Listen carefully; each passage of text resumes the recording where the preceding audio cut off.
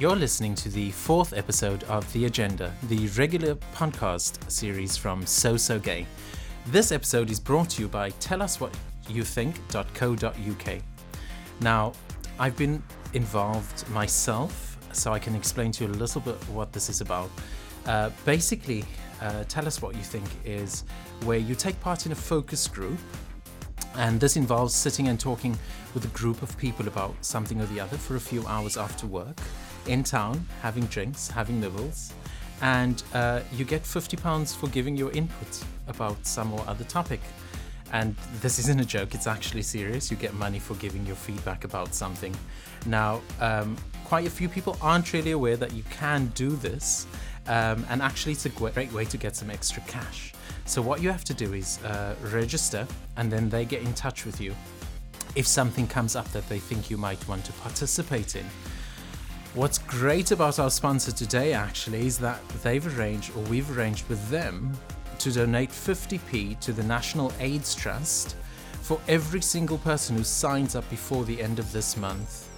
And in addition, you will also get entered into their monthly prize draw when you register. So you can get money just for giving your feedback on different topics and... That is correct, so exactly. How can I sign up to that? Well, what you've basically got to do is just head over to their site. You pop in in your details. Tell us what you think. Telluswhatyouthink.co.uk. Okay. Pop in your details, some information about yourself, and the reason for this is so that they only contact you about relevant focus groups, so anything that's pertinent to you, and then they'll contact you when something appropriate comes along. So visit telluswhatyouthink.co.uk, and when you register, in the box for how did you hear about us, just select the podcast option, and that will ensure that they donate 50p to the National AIDS Trust for every person that registers. Brilliant. So what's coming up on today's show?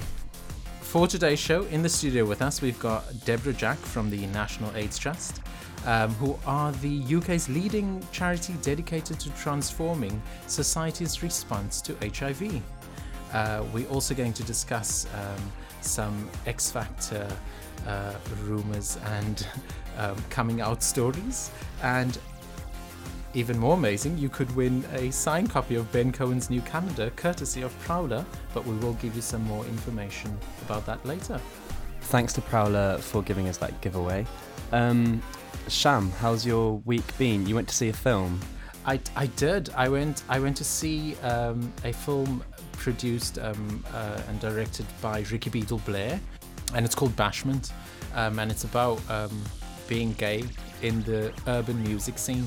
Bashment is a genre, isn't it? Yes, that is correct. And it tackles sort of so many issues about being gay and music and sort of hatred and humanity in a whole, but a very moving film. I'm not going to lie, and I'm not going to be afraid to admit that I did shed one or two tears here or there.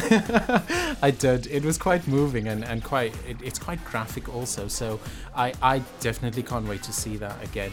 So we had Jamie, the lead singer of the band The Irrepressibles, over, and I went to see his show in East London. It was fantastic. It was packed out. There were quite a lot of notable journalists there and different scenesters that I recognised, and I was really taken away. I'd listened to his music after and before the podcast to sort of prepare, and it was good, but live he's really powerful, and there's this great bit where these singers rose out of the audience. They had fold-out chairs with them that we hadn't the audience were oblivious to, and they stood up on these chairs, and then Jamie sort of orchestrated them like a choir. Because when he was sitting here, he was so chilled out and softly spoken, relaxed, but he was really sort of strong and dramatic. But yeah, I wrote a review about the show. So if you Google Jack Cullen, The Irrepressibles, I mean, I gave it a full write-up. But perfect. No, really good. I'm going to go and read up about it. But obviously, I think also we covered it, and which brings us to the point. We've had 3 shows thus far over the last month, and just a personal thank you from me Jack and Casper, the producer, and everyone who's been involved in the podcast thus far. We've had over 14,000 listens to our 3 shows. No, it's great. And personally for us, that is amazing. I mean, we're not surprised. Obviously, we are amazing. So that's the reason why. There are quite a lot of gay podcasts out there. I mean, a lot of them are in different parts of the world, and I had my concerns when we started out, but already on iTunes we're rising up the ranks and it's going really well. So thank you to everyone who has subscribed and for sharing each episode.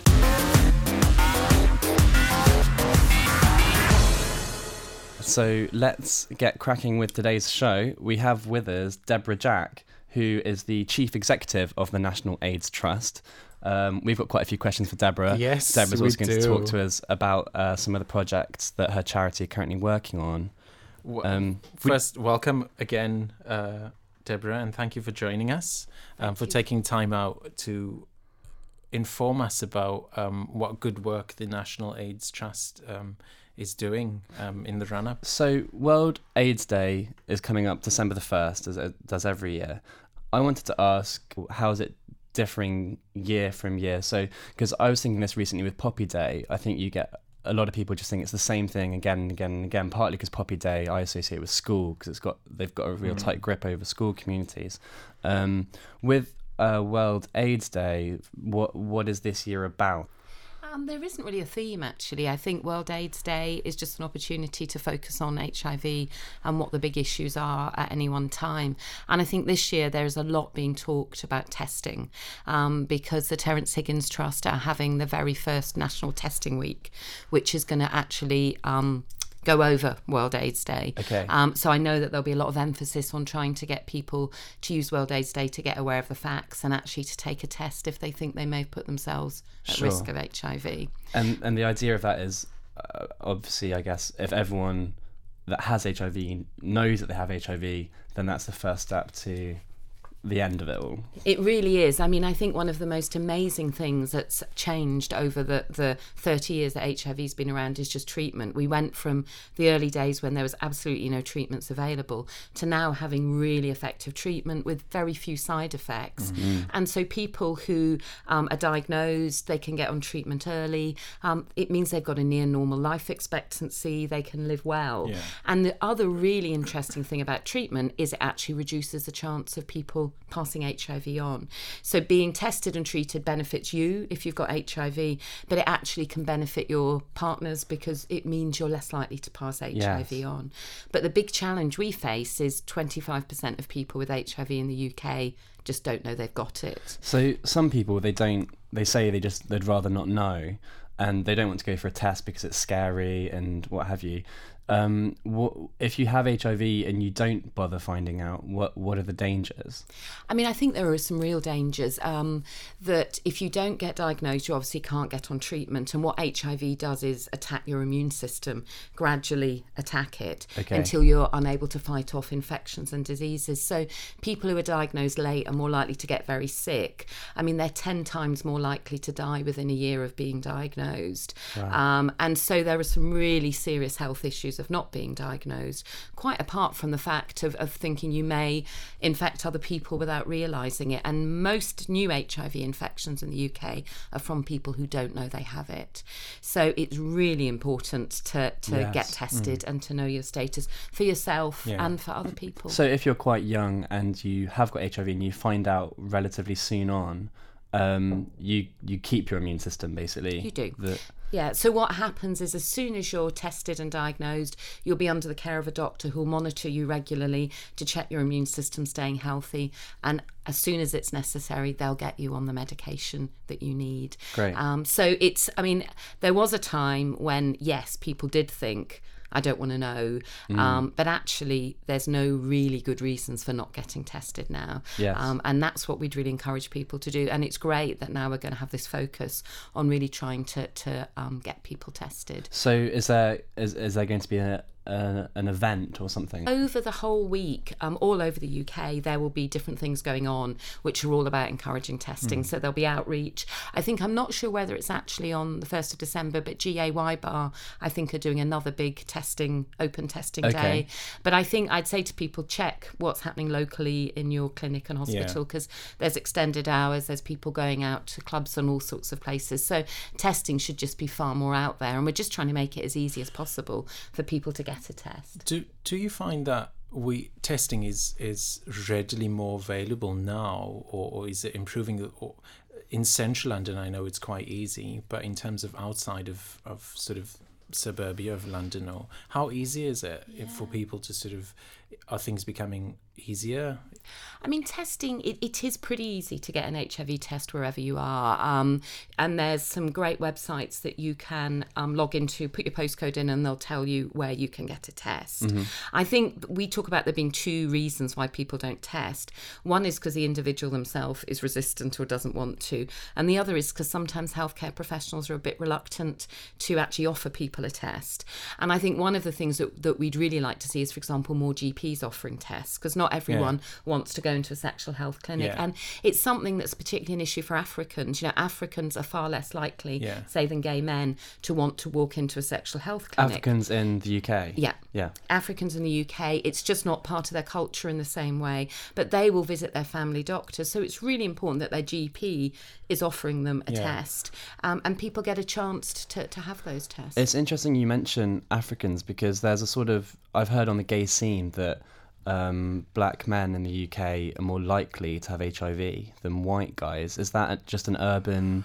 No, I mean, I think what the statistics show is the two groups with highest levels of HIV are gay men and Africans. So it's like the Venn diagram mix. So it's a bit like a Venn diagram mix. And yes, so I don't think there's any evidence that gay black men are more likely than white black men to have HIV, but they are the two communities that are most at risk of HIV. And so it's not culturally that Africans don't want to use protection, it's that they don't like getting tested. That they don't. A sexual health clinic and all that's involved in that is just not something that they tend to use as much. So when you look at the figures to say where are people taking HIV tests, gay men are most likely, they can walk into a sexual health clinic and take it, whereas Africans, men and women, are more likely to get a test in their GP surgery. And that is something that won't necessarily routinely be offered. So we're trying to encourage GPs to offer it and encourage people to ask for a test. I noticed you've got this brochure, our listeners can't see it, Deborah's got a nice brochure which has this page outlining all the fantastic achievements that the National AIDS Trust, I wasn't sure if it's general achievements or if this is specifically your charity. But that's because it's your 25th anniversary. It is. Wow. I know. Silver. Our silver jubilee this year. Congratulations. So as a charity, we had our 25th birthday in October. I wish I was only 25, but hey, NAT is.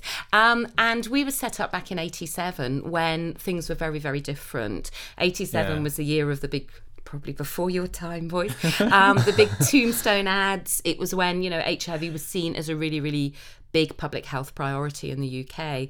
And unusually, NAT was actually set up by the government. And the government realised they was that Thatcher? It was. I mean, I think that's something we can actually forget. I wouldn't say it was Margaret Thatcher. I mean, the real person who made a big difference was Norman Fowler, Lord Fowler. And he saw the challenges of HIV and he really pushed.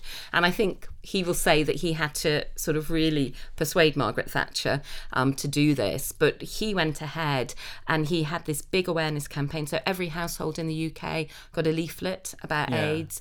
There was primetime TV slots explaining about AIDS. And he also, I think very bravely, introduced needle exchanges into the UK so that injecting drug users wouldn't spread HIV. And so back in 87, the government was really proactive, and that's the time where they said we need a national HIV charity, and that is where NAT were born. And if only they'd known then how far you've come in quite a short space of time, really.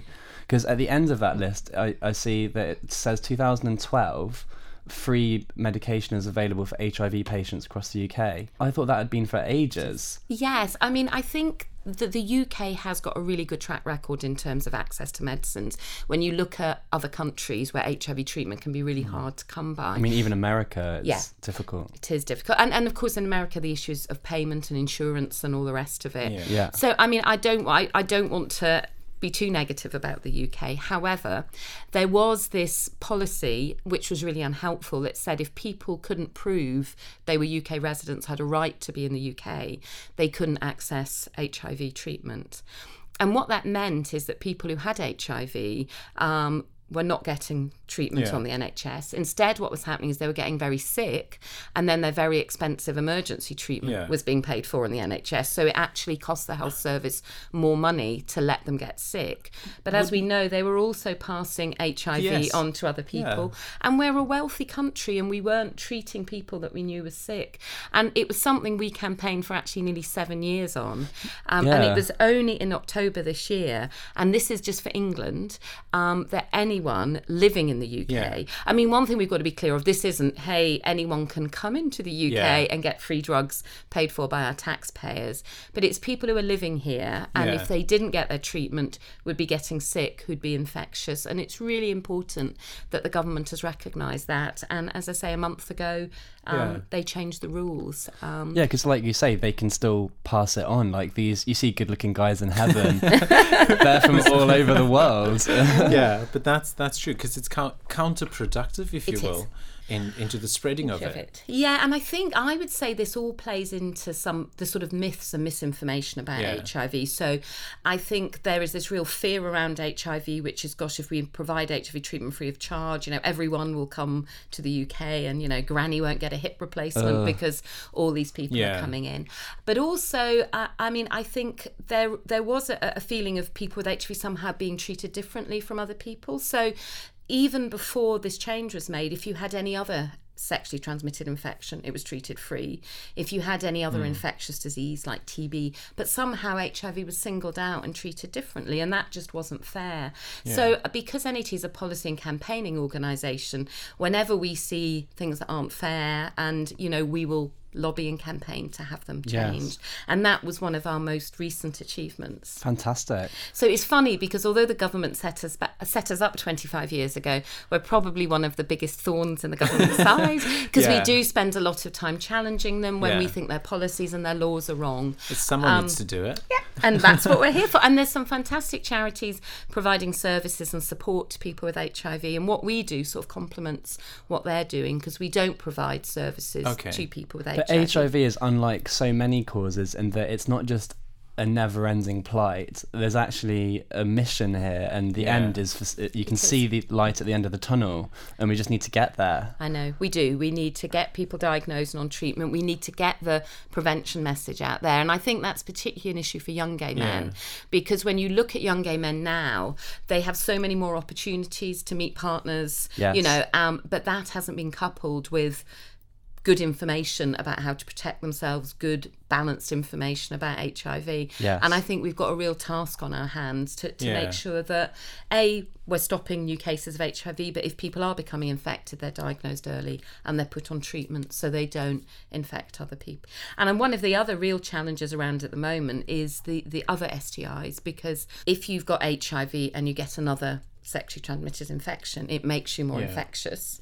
Right. And also, if you haven't got HIV but you've got another STI, it makes you more susceptible to HIV. Gosh. So there is a real interrelationship. So good sexual health is so important for gay men. It's not just thinking about HIV, it's thinking about all the STIs, and we're seeing rises in quite a few of them amongst gay men. In a sense, does that say that people are becoming less cautious or less concerned about sexual health? I don't think people really know the answer to that. I mean, I think what is clear is that a lot of gay men are practicing unsafe sex. I mean, if they weren't, there wouldn't be the number of cases of HIV and other STIs. I don't think people necessarily understand all the reasons why, and it's not, some of it is about education. You need to give people the facts, but it's not just about that, because there are a lot of gay men that know exactly what the risks are, but they still take them. But of course there's alcohol, there's drugs, there's all sorts of reasons. There's you meet a really hot guy and things go out the corners. So we have got to understand what the barriers are, but on the other hand, I think we do have some sort of collective responsibility to not just let this happen. Just slightly changing the subject a bit, something about that the National AIDS Trust are doing next week. You're doing an event at the London Mayor's office, Art for Sale. Yes. Tell us what that. It's a bit of work in promoting HIV awareness. It is. I mean, as I said earlier, NAT's 25 this year, and we wanted to try and do something to mark our 25th birthday, but we don't have big budgets. So what we did is we wrote to sort of some high-profile friends of the charity and asked them to create a bit of art featuring the iconic red ribbon, and also saying, if possible, a bit of silver as it's our 25th birthday. And some great people rose to the challenge, and we've had some lovely pieces of art donated to us. And we're hoping that next week they will be on display at City Hall for people to go and view. And also we're going to auction them off. So people get a chance to own an original bit of art and at the same time support a fantastic charity. And the opening bids for some are as low as £50. So it's not highfalutin, really expensive art. Okay. We hope that some of them will go for a lot of money, but it's not. They're very different. So we've had people like Annie Lennox. Yeah. Oh, excellent. Annie Lennox donated a lovely photo of the beaded red ribbon she's worn all around the world as she's been campaigning. But we've got people like Dr. Christian Jessen, Gok Wan, Alan Cumming. What Gok Wan's been painting? Gok Wan's is interesting. We didn't say paint, we said use whatever medium you like. So we've had photographs, we've had Gok Wan used some sealing wax. Oh, interesting. And a belt. But we have had, and we've got a lot of designers, so Giles Deacon, Matthew Williamson, Paul Smith, all sorts of different people have produced, and we kept the brief really open. Okay. And we've got some really lovely pieces. Art is a good investment in the recession as well. Definitely, yes. Yeah. Is it open to the public? It is open to the public. It's open. It's due to run from the 27th of November through till the 7th of December. So almost 2 weeks around World AIDS Day. Oh, perfect. People can go to City Hall during their opening hours during the day and just have a look at the art. We have a website that you can access via the NAT website, where you can go on and make bids if there's bits you like. When's the day to start wearing your red ribbon for AIDS Day? Well, we say as soon as the poppies are over, get your red ribbons on. Okay, and the sooner the better. Everyone's got that going. You get the red ribbons going. Yeah, and I think this year it's interesting because World AIDS Day is on a Saturday, so actually there's far more opportunities for people to fundraise and raise awareness. Yeah. And so, for example, the National AIDS Trust will be out on the streets of Soho on the 1st of December. All our lovely volunteers. So if people will you see be us there, come, Deborah? I will. You can go and see I'll be there with my... 1st December we'll come and see you. You'll be there I'll be there with my girlfriend and our 2 dogs. Excellent. Excellent. Thank you very much, Deborah, for joining us. No, it's been fun. You can find out more info about the work that the National AIDS Trust do by visiting www.nat.org.uk or follow them on Twitter at NAT_AIDS_trust. And World AIDS Day is coming up on Saturday, the 1st of December. And you can also find local events listed on www.worldaidsday.org.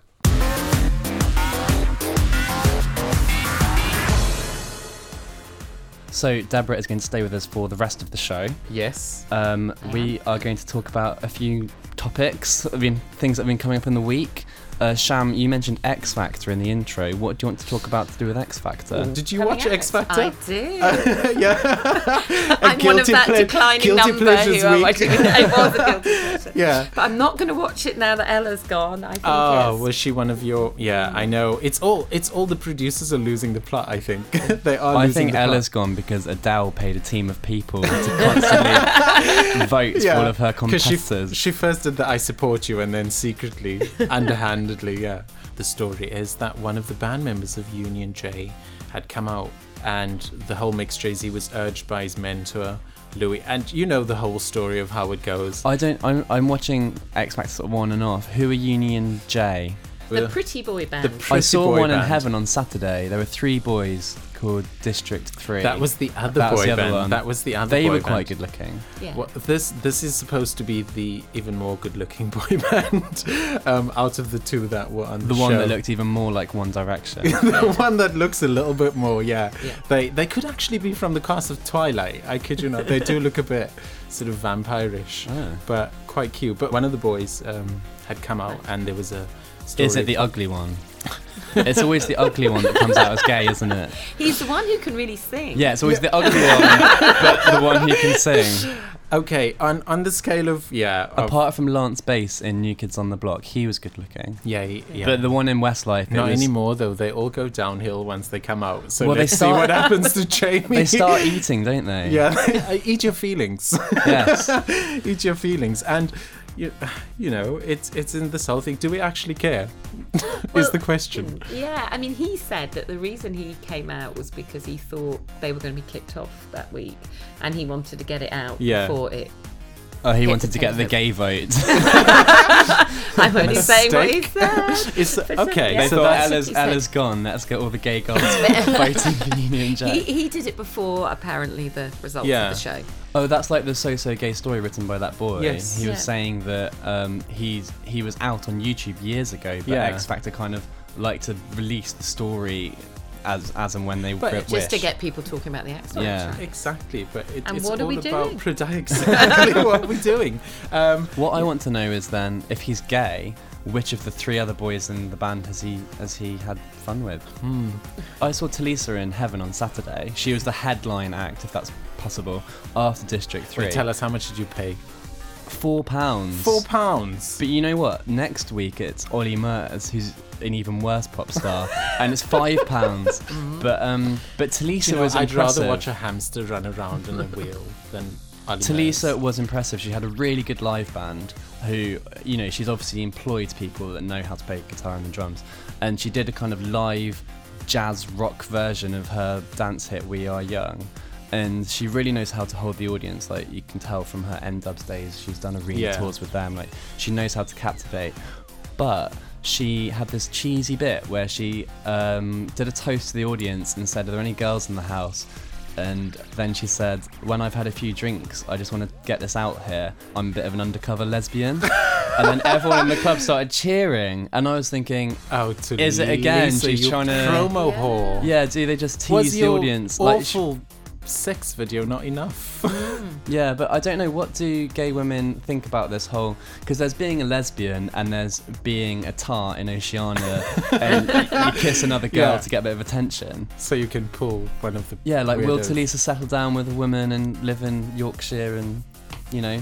While What? we're name-dropping celebrities, Deborah, Yeah. I've always wanted to know, who are the openly HIV-positive celebrities?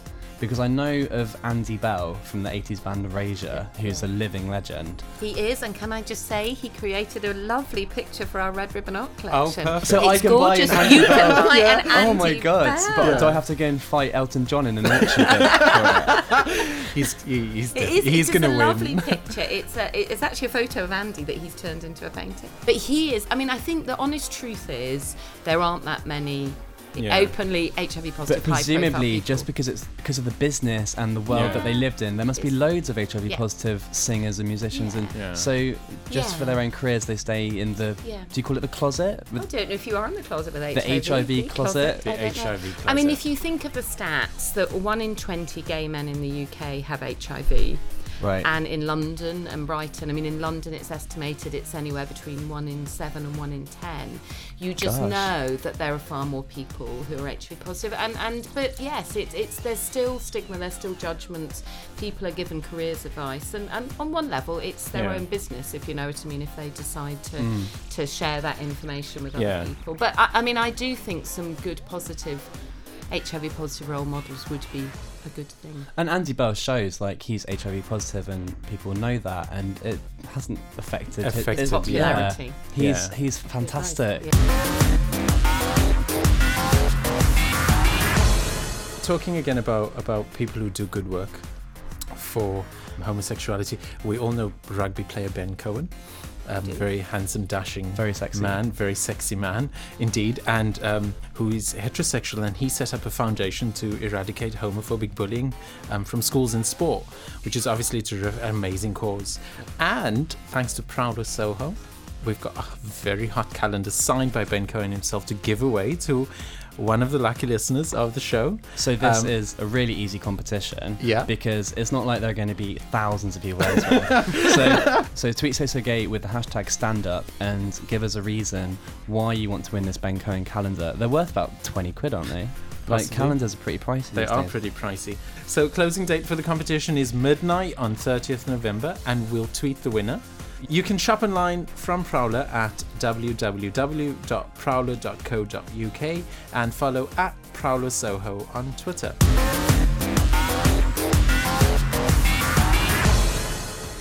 Thank you very much again for joining in and listening to us, and thank you very much to Deborah for joining us. That's it for the evening. We are unfortunately out of time. We just want to thank our show sponsor again, telluswhatyoutthink.co.uk. Remember, pop over and register your details. Remember, they are donating 50p to the National AIDS Trust for everyone who signs up and registered before World AIDS Day. And you get given cash for doing a focus group. You also get entered into their monthly prize draw, so you don't lose out. But just remember to note that you heard about them through our podcast, okay? So you can get in touch with us by emailing theagenda@sosogay.co.uk. You can tweet us at sosogay. You can send us a text message starting with the word agenda to 07786 200 690. Please also leave comments on our iTunes page. It would be great to get different bits of feedback on there, and helps us move up the ranks. Just search SoSoGay on your iTunes to find it. And we will see you next time.